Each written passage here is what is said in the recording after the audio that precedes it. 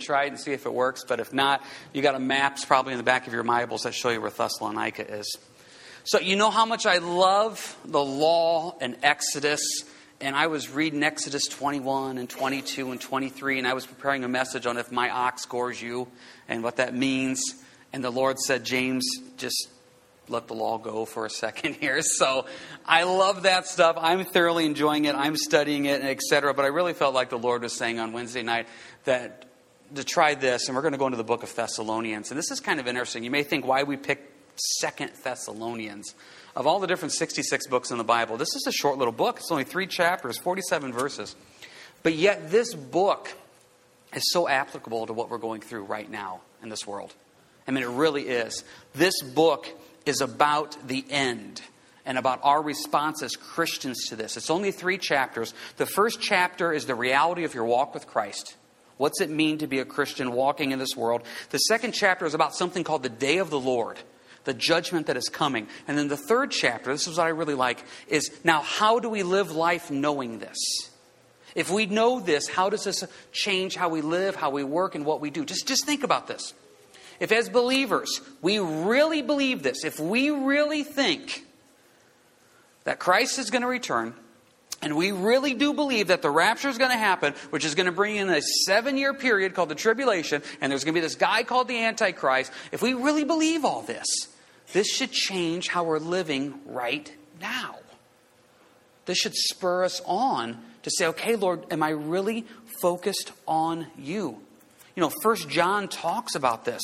Talks about how this idea of Christ returning and what that does for us in our walk with the Lord. It says this, now little children, abide in Him, meaning Jesus, that when He appears, we may have confidence and not be ashamed before Him at His coming. I used to have a friend that had a shirt, and he used to wear it that you said, look busy, Jesus is coming. And it was just this idea that this is always in the back of our minds. Christ is going to return. Now just be careful with this. Don't let this turn into this works-based mentality. Obviously, you know works don't save you. It's for by grace you have been saved through faith. But also don't turn it into, I must be a good on-fire believer because look at everything I'm doing. No, it's not about that either. It's a reality of this. If I really believe this, if I really believe that Christ is going to return, this changes how I live on a day in, day out basis. And all of a sudden, as the great song says, the cares of this world grow strangely dim. It just doesn't matter anymore because our focus is solely on eternity. Paul wrote, set your mind on things above, not on earthly things. And that's what kind of Thessalonians is reminding us about. So it's 3 quick chapters. Chapter 1, the reality of your walk with the Lord. Chapter 2, what is the day of the Lord? So that means next week we'll get into some end time stuff. What does it mean? What's tribulation, Antichrist? I'm really looking forward to that. We haven't done some teachings on that in a while. And then the third chapter is, once again, now that we know this, how does this change how we live on a day in, day out basis? A little bit of background as we get into this. Thessalonians was written to the church at Thessalonica. Turn with me, if you real quick, to Acts 17. Paul did not spend a lot of time there at Thessalonica. In fact, he only spent 3 Sabbaths there. So he did not have a real strong relationship with this church. Not like other churches where he spent 1.5 years there, where he had this great connection with Corinth or with Ephesus, etc. This is a quick one. He didn't stay that long at Thessalonica. Why? Because we find out here, Acts 17, verse 1. This would be Paul's second missionary journey. It says, now when they had passed through Amphipolis and Apollonia, they came to Thessalonica, where there was a synagogue of the Jews. Acts 17, verse 2. Then Paul, as his custom was, went into them, and for 3 Sabbaths reasoned with them from the Scriptures, explaining and demonstrating that Christ had to suffer and rise again from the dead, and saying, this Jesus whom I preached you is the Christ. And some of them were persuaded, and a great multitude of the devout Greeks, and not a few of the leading women joined Paul and Silas. Amen, right? Well, verse 5. But the Jews who were not persuaded, becoming envious, took some of the evil men from the marketplace, and gathering a mob, set all the city in an uproar, and attacked the house of Jason, and sought to bring them out to the people. But when they did not find them, they dragged Jason and some brethren to the rulers of the city, crying out, these are who have turned the world upside down, have come here too. What a great statement. Can you imagine being accused of turning the world upside down for Jesus Christ?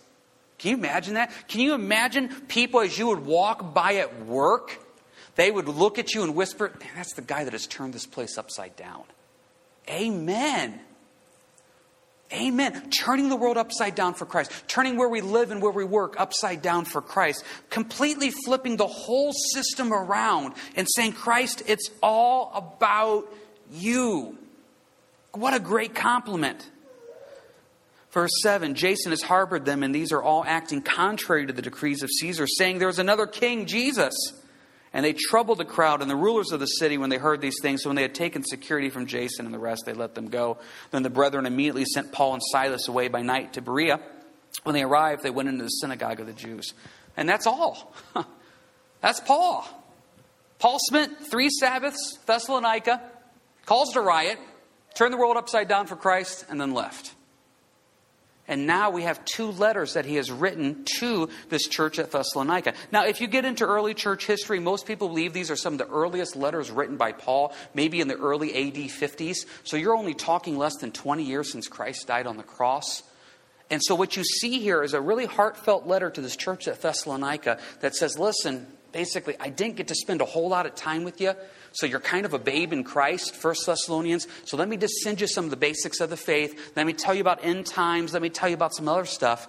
2 Thessalonians then is the follow-up letter saying, okay, now let me kind of correct some of the other stuff that was going on. What happened was this. They started hearing about this end times and Jesus returning, and then some false teaching got into the church, and the church at Thessalonica thought they missed the boat. They thought they missed Christ returning. So Paul now writes 2 Thessalonians to say, guys, let me correct what happened the first time. And this is why this book is so applicable to us. Because when we look out across the world today, sometimes I stop and I think, Lord, we're missing something here. This is going downhill, and it's going downhill quick. You start seeing about deals being made in foreign affairs, and we're supposed to be supporting Israel, but it doesn't really look like we're doing a good job of supporting Israel. And then you see these things lining up in end times prophecy with Iran and Russia. You see things happening in the judicial system here in the United States. And all of a sudden there's laws being passed or rules being made. And it's like, wait a second here. This isn't lining up with what the morality of the scriptures say. Lord, what's going on? And we can relate to this because what's going on at the church of Thessalonica, they wanted to know what's going on. And so Paul said, let me write to you and kind of explain to you. Same thing is applicable for us today. Verse 1, Paul, Silvanus, and Timothy. Stop. It's only 3 chapters, 47 verses, but it's going to take us about 4 years to get through this. Silvanus is also known as Silas. He wrote, I shouldn't say he wrote, he was part of Paul's group of 1 Thessalonians. He is mentioned in the book there. He was a companion on Paul's second missionary journey. He was also at Thessalonica. If you study out Silas in the New Testament, he's a great guy. As a pastor, you pray for Silases to come to church because you can never have enough Silases. Just a good servant, faithful servant. He's also with Timothy. Timothy obviously is very well known. 1 Timothy, 2 Timothy, a very dear, Paul called him a child in the faith. Same thing. He was part of the group that was with 1 Thessalonians. He was a companion with Paul on the second missionary journey. He had one more step, though. When Paul had to leave Thessalonica, he actually sent Timothy back to Thessalonica to kind of help get the church going and in order. So these guys have an emotional connection, a spiritual connection to this church. And so if you were at Thessalonica and you would receive this letter from Paul and you would see Silas's name and Timothy's name, you'd say, yeah, these are the guys. These guys care about us. So, first one, to the church of the Thessalonians and God our Father and Lord Jesus Christ. Grace to you and peace from God our Father and the Lord Jesus Christ. I always consider verse 2 Paul's standard greeting. If you read many of the epistles of Paul, it sounds very, very similar. And the problem with that is you get so used to it, you kind of overlook it. I don't know about you guys, maybe when you're leaving a house and you say goodbye to your wife, love you too, or say goodbye to the kids, love you too. You just start throwing out these words. And it becomes so just ordinary and customary. I really love you. I'm not trying to be a downer here. This may be the last time I see you because I don't know what's going to happen. How's that for a really encouraging thought on a Wednesday night? But we just kind of toss these words out. I don't want us to skip over verse 2. Grace, peace from God our Father and Lord Jesus Christ. There's a lot of theology in that verse. You want grace? Grace, this idea of a free gift of salvation. Grace is this idea of getting something, this gift from the Lord. Getting something you don't deserve. We don't deserve salvation. We don't deserve heaven. And now we have this in grace. And when you really know that, all of a sudden, verse 2, guess what you have? You now have peace. Because as this world completely, utterly falls apart, when I know that I am saved, that gives me peace to get through the day. This idea of grace and peace coming together, we don't realize it, but when we were walking in our sin and not with the Lord, we were at war with God. And the turmoil and the lack of peace we had, and now all of a sudden we get saved and we know Jesus Christ, and there's now the Bible calls this peace that surpasses all understanding. It's like, wow, even in the midst of the storm, I can stop and say, Lord, you're good. Oh, Lord, you're good. So grace and peace from God our Father and the Lord Jesus Christ. What a beautiful introduction that is. Now let's get to the heart of this. We are bound to thank God always for you, brethren, as is fitting, because your faith grows exceedingly, and the love of every one of you all abounds towards each other, so that we ourselves boast of you among the churches of God for your patience and faith in all your persecutions and tribulations that you endure. What a beautiful combination. Did you catch that in verse 3? Faith and love. Your faith grows exceedingly, and the love abounds towards each other. What is the definition of a successful church? A successful church is one where faith is growing and love is abounding. That's what we're looking for. Is your faith growing? Are you growing deeper in your walk in relationship with Christ? Is your love abounding? And as you look out across this world, does your heart break for non-believers? As you look out across this world, does your heart say just to believers, boy, I want to see you grow deeper in your walk in relationship with Christ. Boy, Lord, I want to love you more and I want to love people more. And what happens, though, sometimes is instead of seeing our faith growing and our love abounding, we see our faith shrinking and our love shrinking. What Paul wants to see in the church at Thessalonica is the faith growing and the love abounding. And it's really interesting because these two words, faith and love, man, if you just look throughout the New Testament, they're constantly connected with each other. There are so many passages that have faith and love together. Because as your love grows, your faith goes deeper. And as your faith goes deeper, guess what happens? Your love grows. The more I'm in the Word that grows my faith, the more I find myself just loving unlovable people. And the more I love unlovable people, the more it makes me want to get into the Word to learn more about who Jesus is. Because how did He love unlovable people? And then I'm in the Word more. Then all of a sudden I have more love for unlovable people. And it's this wonderful combination. So I ask you, if maybe the heart isn't breaking for the lost, just ask yourself, is your faith growing? Because as your faith grows, your love increases. And as your love increases, now you desire more of Jesus. And so therefore your faith grows. And it's just this cycle that just keeps repeating. And what a wonderful blessing it is.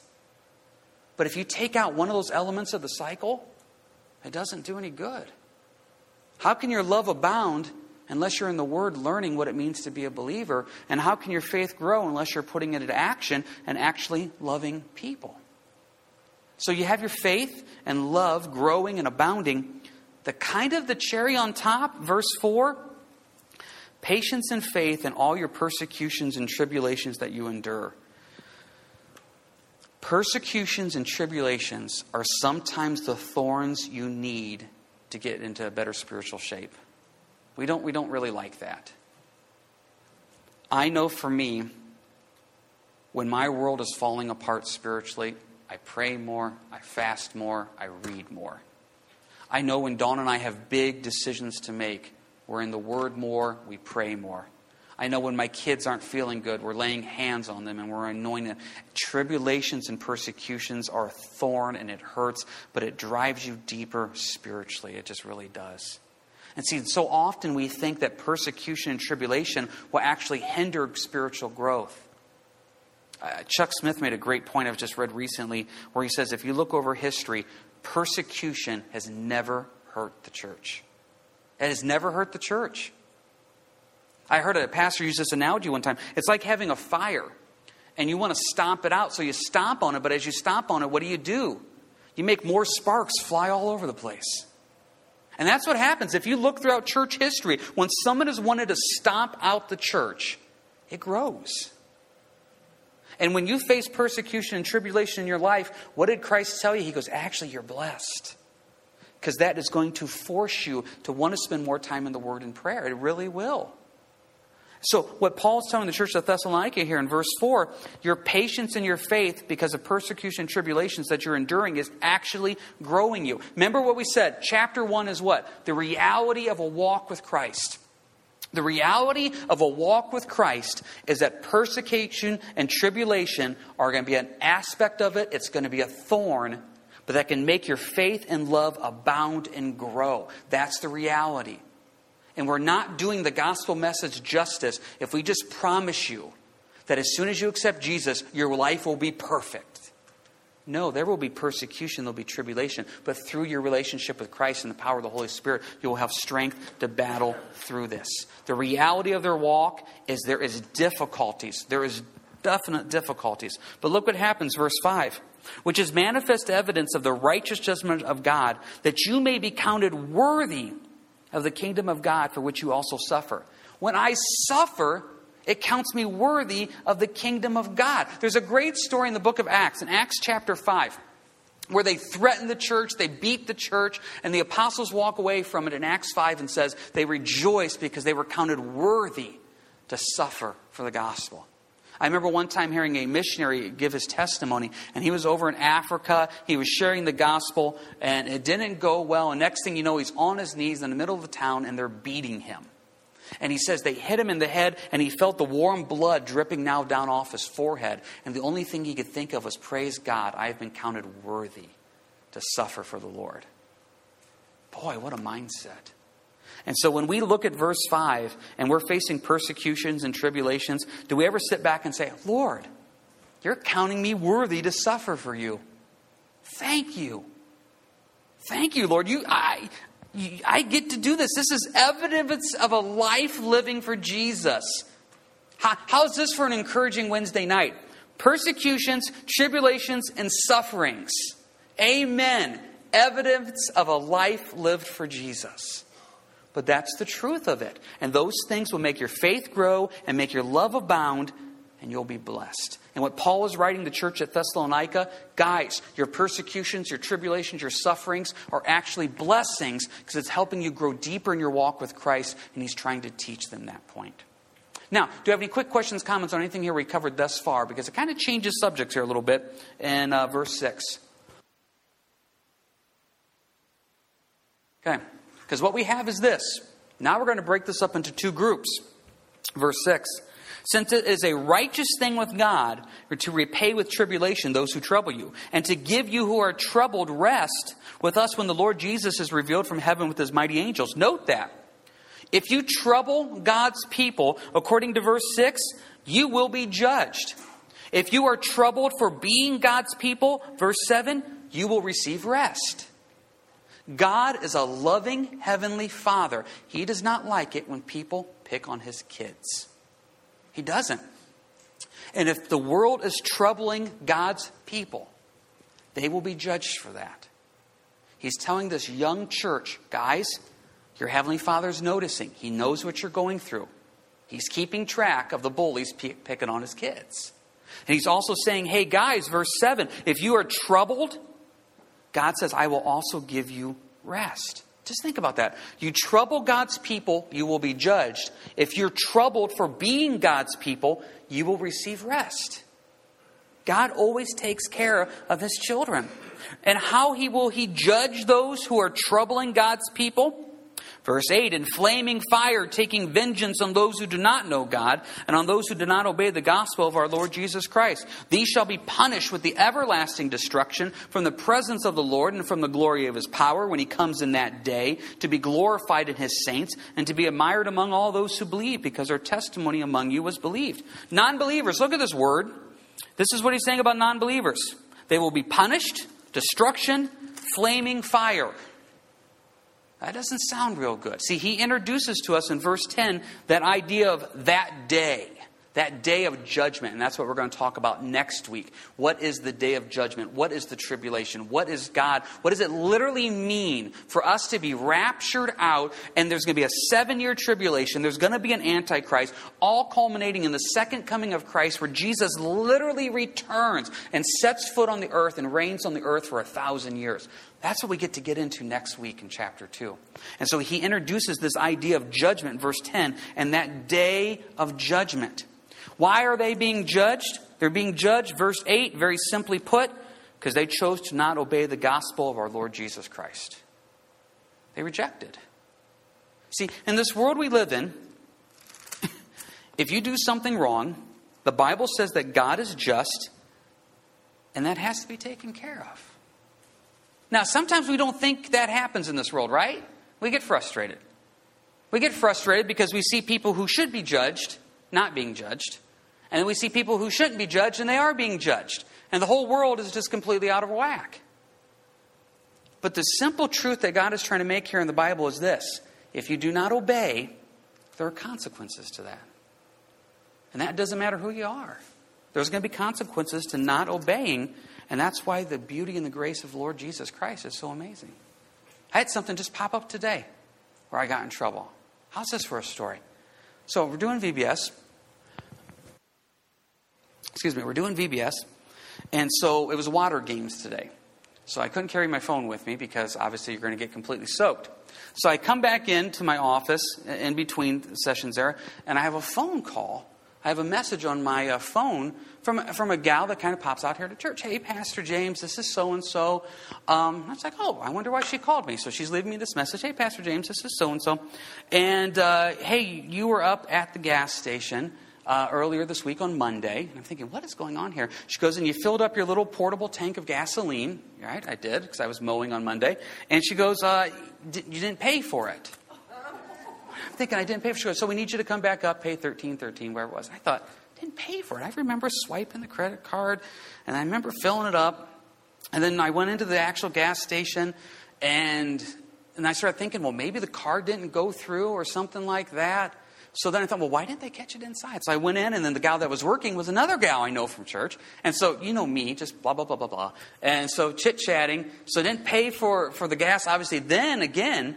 And so she says, just swing back up and pay for it. I thought, okay, this is no big deal. So I swing back up.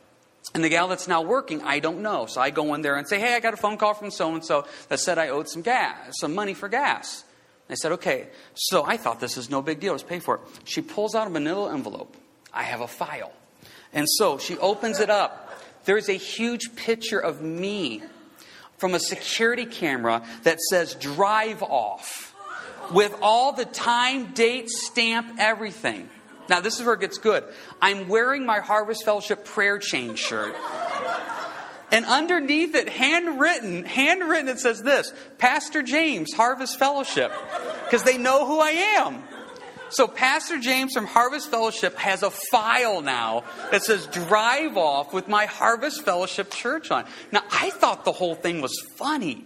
The gal did not find it as funny as I did. I was going to ask for the picture. I thought this was... it's just me on this grainy security camera. Yeah, that's me. I got my Atlanta Braves hat on, my Harvest Fellowship church. I'm a drive-off. So I asked her. I said, so if I wouldn't come in to pay, would you post this up there or something?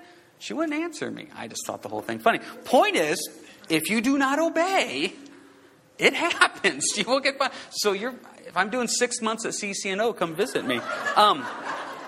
I think everything's cool now. But now I'm really concerned. The next time I go get fuel, it's okay, did I pay for this now? So there's really no spiritual point. But if you do not obey, there's consequences. Now just think about this. We live in a world of there's simple consequences for going over the speed limit. There's consequences for not paying for something. There's consequences. How much more then there would be eternal consequences for choosing to reject Jesus Christ? This is the point of chapter 1. The reality of your walk with the Lord is that there are huge consequences, verse 8, for not obeying the gospel of our Lord Jesus Christ. The world has become so desensitized to the words of Jesus that we skip over this stuff. Look at verse 8. Flaming fire taking vengeance. Verse 9, shall be punished with everlasting destruction. Those are pretty powerful words. What Paul is trying to tell the church at Thessalonica, he says, hey, guys, your faith is growing. Your love is abounding. Persecutions and tribulations, you're enduring them. You've been counted worthy to suffer for the Lord. Amen. But there's a whole world out there that's rejecting the gospel message, and there's flaming fire and vengeance and punishment and everlasting destruction on this day of judgment that is coming. That's a pretty big wake-up call. This is big. So what are we supposed to do with this information? Verse 11. Therefore, we also pray always for you that our God would count you worthy of this calling and fulfill all the good pleasure of His goodness in the work of faith with power, that the name of our Lord Jesus Christ may be glorified in you, and you in Him according to the grace of our God and the Lord Jesus Christ. So Paul says, guys, since we know this is happening, we're going to pray for you. And we're going to pray for you that you can, verse 11, fulfill what God wants you to do. And then verse 12, that you can glorify Jesus Christ. Look how simple this first chapter is. Paul says, I just want your faith to grow. I want your love to abound. I want you to realize that persecutions and tribulations, that's actually evidence of you walking with the Lord. People are rejecting Jesus, and they're going to die and be judged. So guys, verse 11 and 12, we're going to keep praying for you. Fulfill what God has called you to do. And just glorify Jesus Christ. I think sometimes we just so completely, utterly complicate the world we live in. And the world we live in is really kind of simple. Jesus is returning. You're either saved or you're not saved.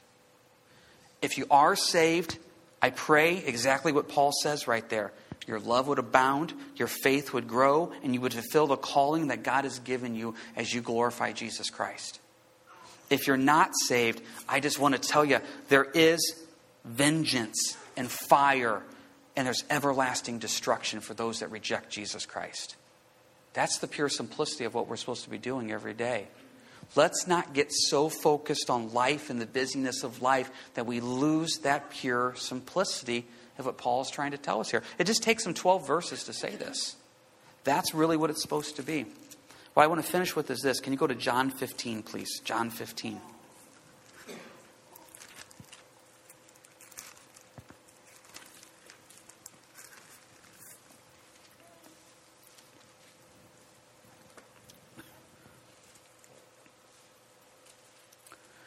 In John 15, depending on your translation, my New King James uses the word abide. Some of your translations may say remain, etc.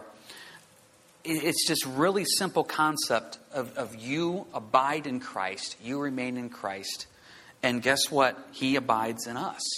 And this is this relationship. Just look at it. Verse 7 here of John 15. The whole thing of John 15 is good, and we're running out of time. If you want something for devotions tonight, I encourage you. John 15 will really bless you. It's a lot of the same stuff we're talking about. But look at verse 7.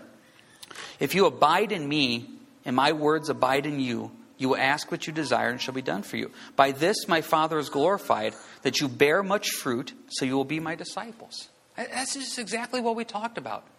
Paul ended with verse 12 there about glorifying Jesus Christ. Okay, see, to me, this is how my mind works.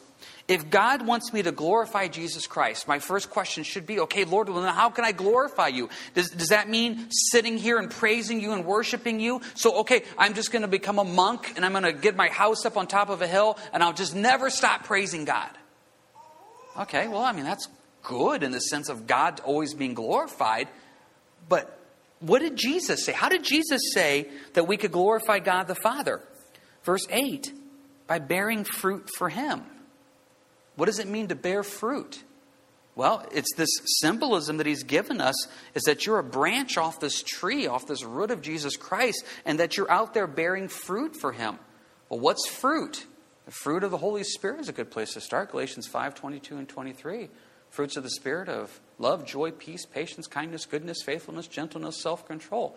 What a great place to start. Lord, are those attributes in my life? If I'd go up to somebody, and I mean somebody who would really be honest with me, and say, do you see in me the fruits of love, joy, peace, patience, kindness, goodness, faithfulness, gentleness, self-control. Do you really see those fruits in my life? That's a really honest question to ask. And I tell you, in your own private time of prayer, take those fruits of the Spirit and really say, Lord, are these really here? I mean, are they really in my life? Because your word says that's how God the Father is glorified, when I'm producing fruit for you. And if that's what you want me to do, well, then that's what I want to do.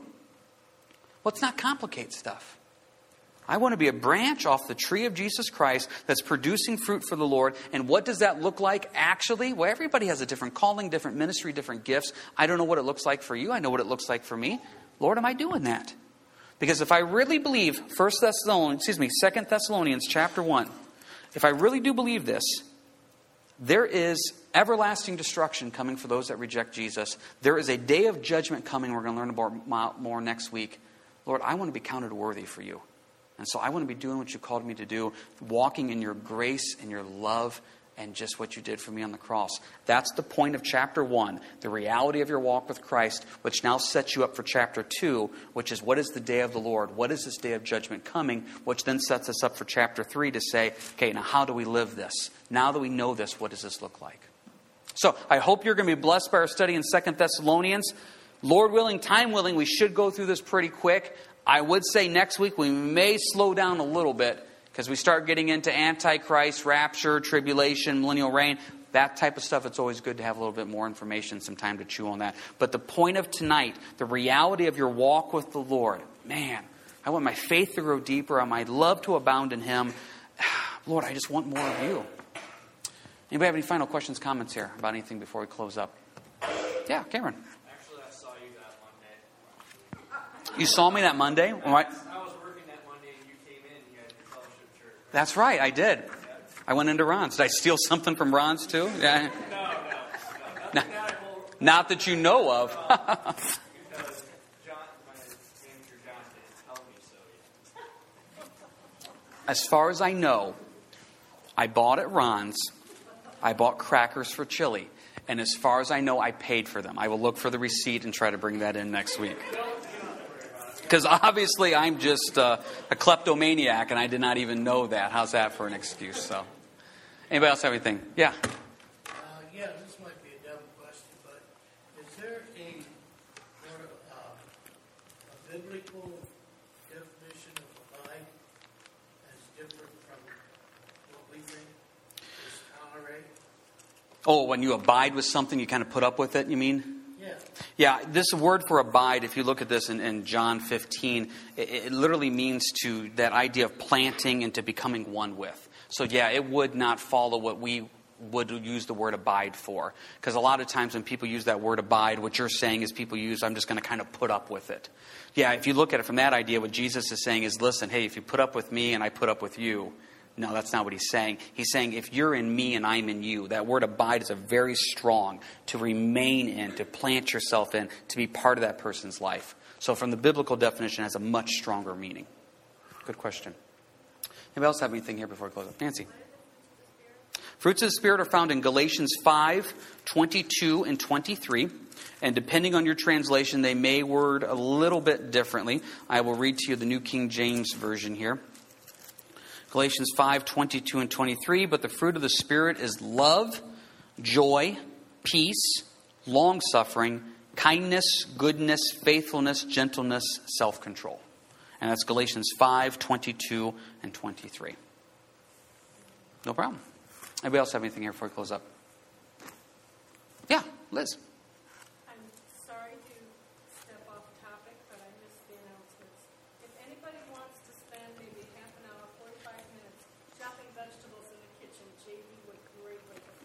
And that's for the meal on Friday. Yes. There you go. So if you got a little bit of time here tonight, you want to pop into the kitchen, JD will point you in the right direction. Big meal on Friday, great fellowship, great outreach potential there. If you want to get involved with that, just pop back to the kitchen here after church. No problem. Anybody else got anything before we close up? All right, let's pray. Heavenly Father, help us to walk the walk that you've called us to do. Help us to have our faith grow deeper in you. Help us, Lord, to abound in love towards the brethren. Lord, and when this persecution and tribulation arises, we thank you for that. Lord, Thank you. We know it will never destroy us. It will actually grow us. Help us to keep that focus and that mindset. We love you, Lord. We pray you'd bless this time in 2 Thessalonians. And Lord, bless Vacation Bible School. Just hearts open, souls open, the word of Jesus proclaimed. In your name we pray. Amen. Hey, feel free to pop back to help in the kitchen. Or if you want to, you can pop up here. We're going to have a word of prayer.